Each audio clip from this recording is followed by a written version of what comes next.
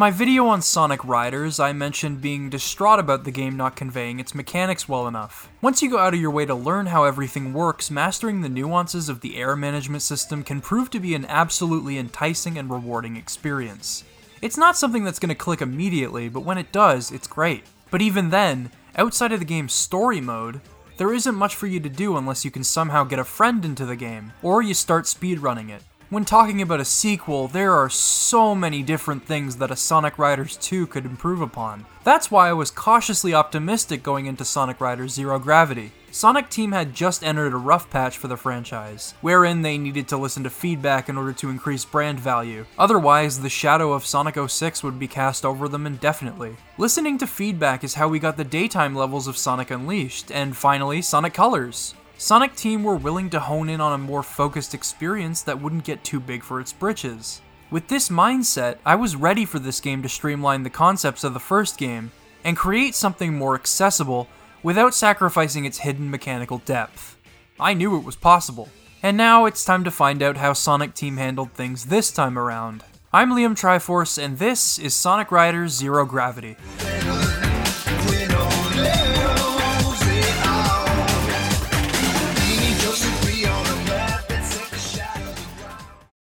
Okay, first thing to check out. Tutorial? Tutorial. An actual, playable tutorial. Thank God. It's good to know they listened on that front. If you recall, Sonic Riders didn't really teach you anything outside of a shallow tutorial video that barely scratches the surface of how the game controls. You learn how to jump higher off of ramps, ride turbulence, kind of, and what the skills are for each type of rider. All of this makes the game playable, but it certainly doesn't communicate everything. There are nuances to Sonic Riders that the tutorial video doesn't even bother mentioning. For example, it barely scratches the surface of why air consumption and regeneration are integral parts of the game's design. Managing and replenishing air efficiently is important to going fast in every race, as you'll always need a reserve for boosting and burning air when drifting and launching off of ramps. Keeping your air at an acceptable level is what gives the game a sense of urgency, and makes for an exhilarating experience. It requires you to master mechanics and optimize your routes through tracks to maintain a steady flow of air regeneration. Sometimes the fastest option might not be the safest because you'll burn a ton of air. All of this is up to you to discover, but that's exactly what turned off a large majority from Sonic Riders. Video games should be pick up and play, and if there are complexities to the game that designers want you to discover, they should be designed to be discovered organically without immense practice. That's the game's fatal flaw. This time the game lays things out for you plain and simple. You get to learn how each system works, and then they test you on your understanding of each system by putting you on a time limit. The only thing that isn't clarified is what the stats mean, once again. Let's go over this and see why this is such a big problem. What do you think limit means? Perhaps that's the limit of the GP gauge? No, it actually means top speed. What about dash? It means acceleration. And power? It signifies a character or gear's off-road capabilities. Curve is pretty self-explanatory at least, but why do they have to use the worst wording imaginable? This was a big problem in the first game and they still haven't tried to fix it here. Other than that though, having a playable tutorial is a very good thing. Let's discover what can happen in a single race this time around. Returning from the first game is the whole starting line mechanic, and I'm glad it came back. It was a great way to immediately establish a repository of air by taking a risk. You needed to be going fast and you needed to just barely clear the wall of electricity to maximize your air bonus. But if you go too fast, you crash into a wall, don't get a bonus, and start after everyone else. There's the risk, and that's a lot of fun. The quick start functions identically here, and it contributes towards gravity points instead of air. Sonic Riders Zero Gravity completely replaces the air meter with these gravity points that allow the player to manipulate gravity in order to complete races. Sounds pretty cool, right?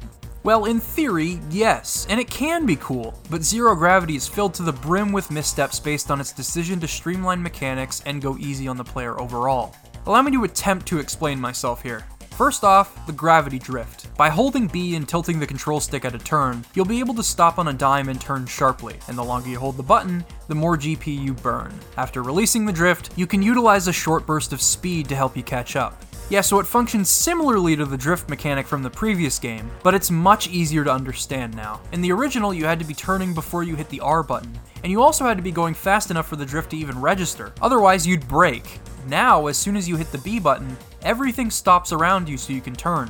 No bullshit. This simplification of the same core idea is welcome, and it fits in with the theme of the game. You can even perform this maneuver in mid-air, and this can allow you to latch onto designated walls. Pretty rad. There is an overarching issue with the gravity drift that comes from the game's desire to be accessible, and that's the lack of skill that comes with drifting in this game. Racing games similar in practice to Sonic Riders often have some kind of compelling drifting mechanic that makes mastering the game's controls rewarding.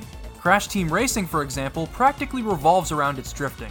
You are forced to plan out the trajectory of your turns ahead of time, and ride out each mini boost for as long as possible to maximize the amount of speed you gain from said boosts. You time your R1 presses just right and you can gain an insane amount of speed.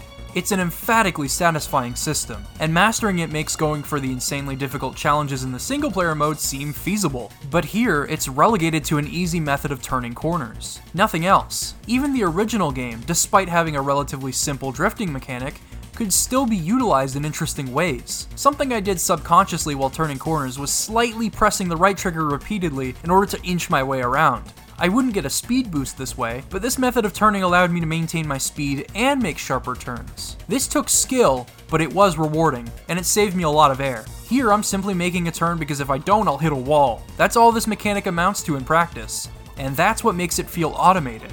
Now, automation is Zero Gravity's biggest issue that feels persistent throughout each track. The game is heavy on set pieces, but they're not skill-driven like last time. Here's what I mean. Sonic Team implemented a pseudo-replacement for the boost known as the Gravity Dive. It'll constantly burn GP the longer you use it, but if you bounce off of surrounding debris, you can replenish your meter for a brief period of time. This sounds cool, but other than that, it's just a replacement for the boost with a twist. The slow startup makes it cumbersome, but the payoff is worth it. The boost wasn't something that needed to be replaced, but the developers at least implemented something that made sense contextually and had a neat feature. The only problem? While you can use the gravity dive to reach certain shortcuts easily, it feels extremely situational. Like, you can use it to shave off time in short corridors, but you won't be able to regain GP. It feels like a gimmick and nothing more. Just another way to make you feel like you're doing something cool. But there are a million other ways to shave off time and regain GP that are expected of you. For example, much like the first game, you can take alternate routes depending on which extreme gear you're using. For context, you see this turn here in Babylon Garden? I could hop on the rail, or I could time a drift correctly and then boost to beat the rail. I make this decision based on how much air I have left, because while the rail replenishes my air, it's much slower. This split-second decision-making is what made the track design and mechanics of the original game so compelling. In Zero Gravity, these alternate paths are almost always faster, and they're expected to be traversed if you want a better overall time. Even if you were to gravity dive through straightforward paths alongside people taking their alternate routes, you'd all end up in the same place in the same amount of time. The only difference? You'd be low on GP, and they wouldn't be. This further reaffirms my stance that the level design and mechanics in this game were oversimplified, and leads to gameplay that feels automated. Take a look at this. There are two paths to take as a speed type in Crimson Crater. If you jump on this rail, you don't have to press anything, and you'll get to your destination in less time than it takes everyone else. I even timed it to make sure I wasn't talking out of my ass. The game is rewarding you for collecting rings and unlocking the gear, yes, but it's giving me roughly 8 seconds to put the controller down and just watch as I catch up to everyone else by jumping on a rail. And once again, paths that are meant for GP regeneration should not be faster than the regular route. You need to be able to make a decision based on what you want to prioritize in the moment. But you know what? Scenarios like that don't come about very often anyway, because I always have a backstock of GP just waiting to be used. This is why speedrunners use the gravity dive to completely ass-tear their way through levels, because they can expend the GP to do so, and then immediately gain it all back via the many opportunities the game gives you. In the first game, air would decrease over time, the boost was useful but consumed a significant amount of air, drifting costs air, and even jumping off of ramps costs air.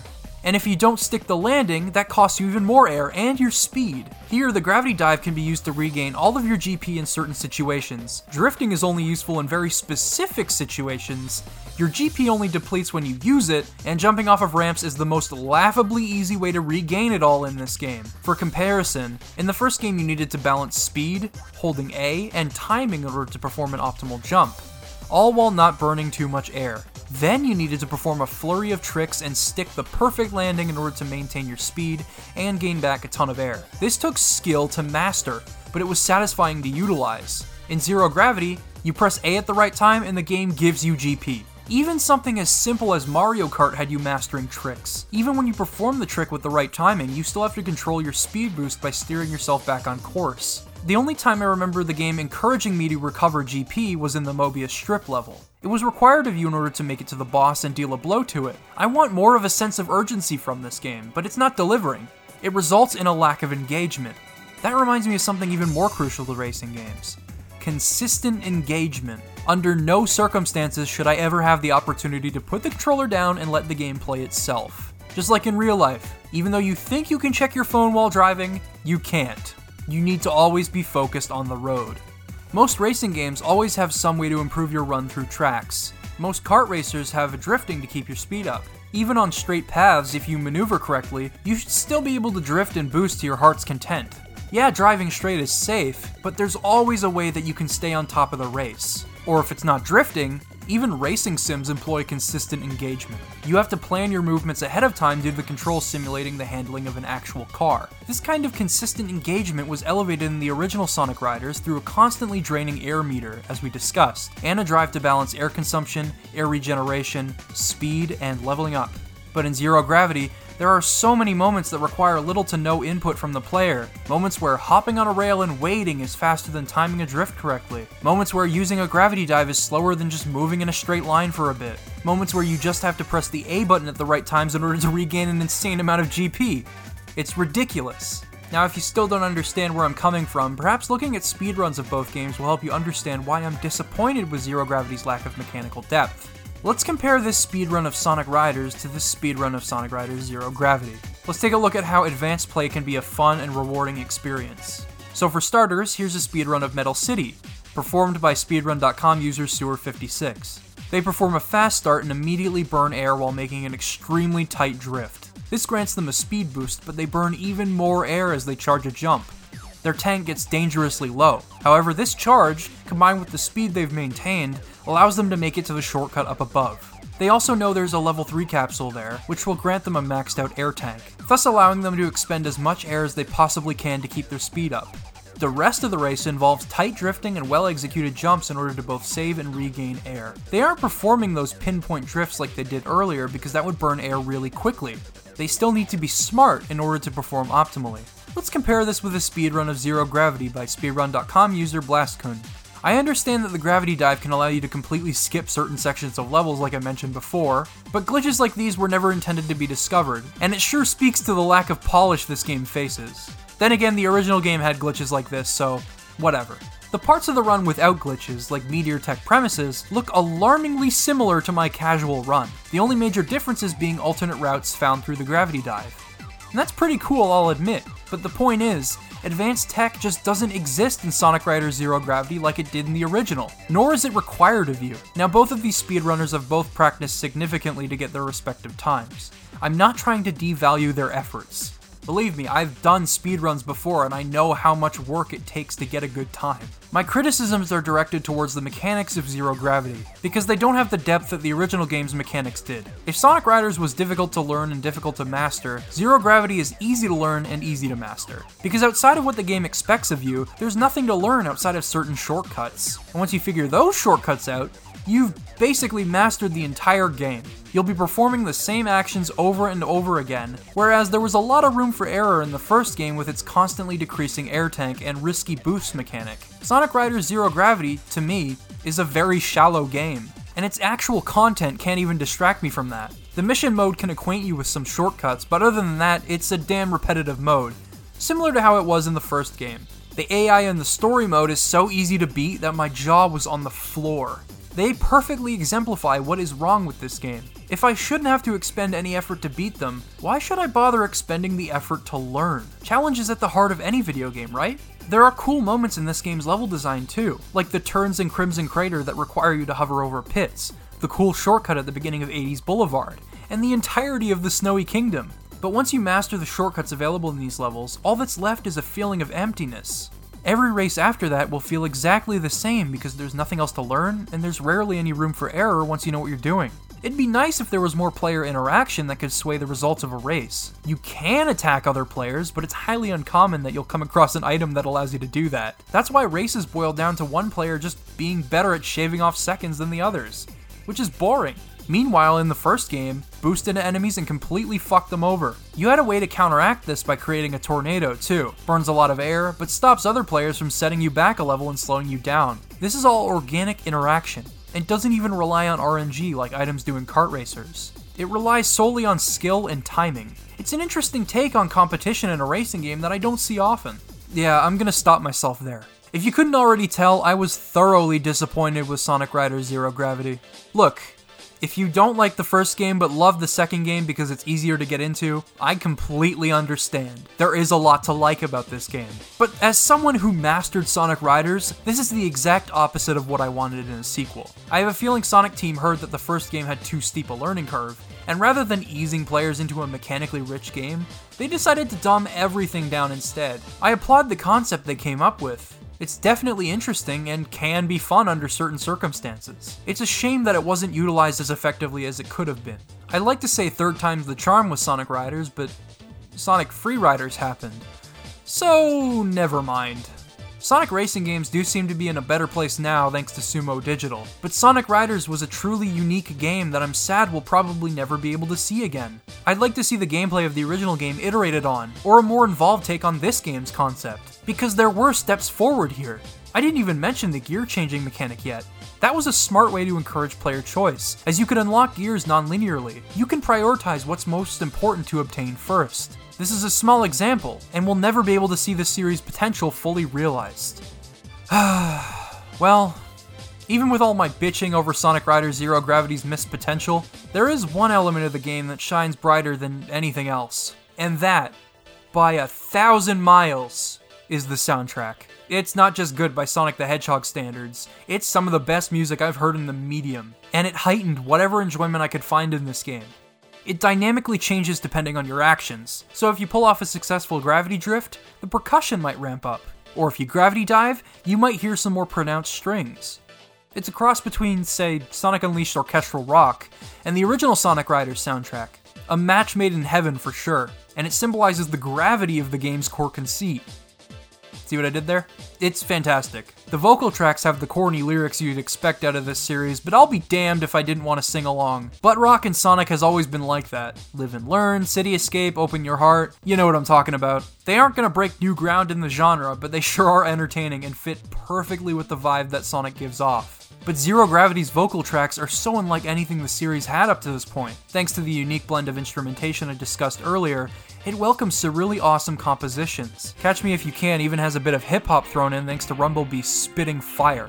God, I'm so white. The lyrics are hilarious, of course. Don't hedge, don't hog, you're put to the test. Like Jet as Hawk, I'll rattle your nest.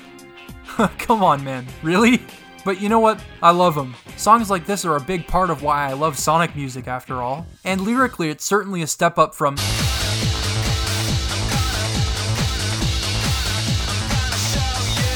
Okay, anyway, I'm gonna sing this song now. This video is trash. Thanks for watching.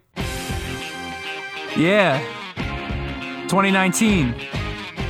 Here we go. This song is hot garbage. You know what? Most Sonic music is like this, and I can't get enough of it. So here we go. Catch Me If You Can. No turning back, we were born to dream in a world full of seeing what we never could reach. Airtime makes on a win up in like life right by, just a blur you see. One mind, too wild, stuck in divinity. Hawktail, Winkler, heaven sent a Jesse. A speed rush tweak to a melancholy victory. A chance don't stand. No one near my class of heat. The rule of the wind is to never get beat. Don't hedge, don't hog, you're put to test. Like Jet as Hawk, I'll rattle your nest. I never come down, I'm high alone. Bred from a genie with wings of throne. Jet fire hawk, the sky is me. All for speed, I was born to be. Born to be, born to be. Catch me if you can. There's no turning back. Reach but never catch. Catch me if you can. You can't fathom that. Wonders you can't have. Catch me if you can.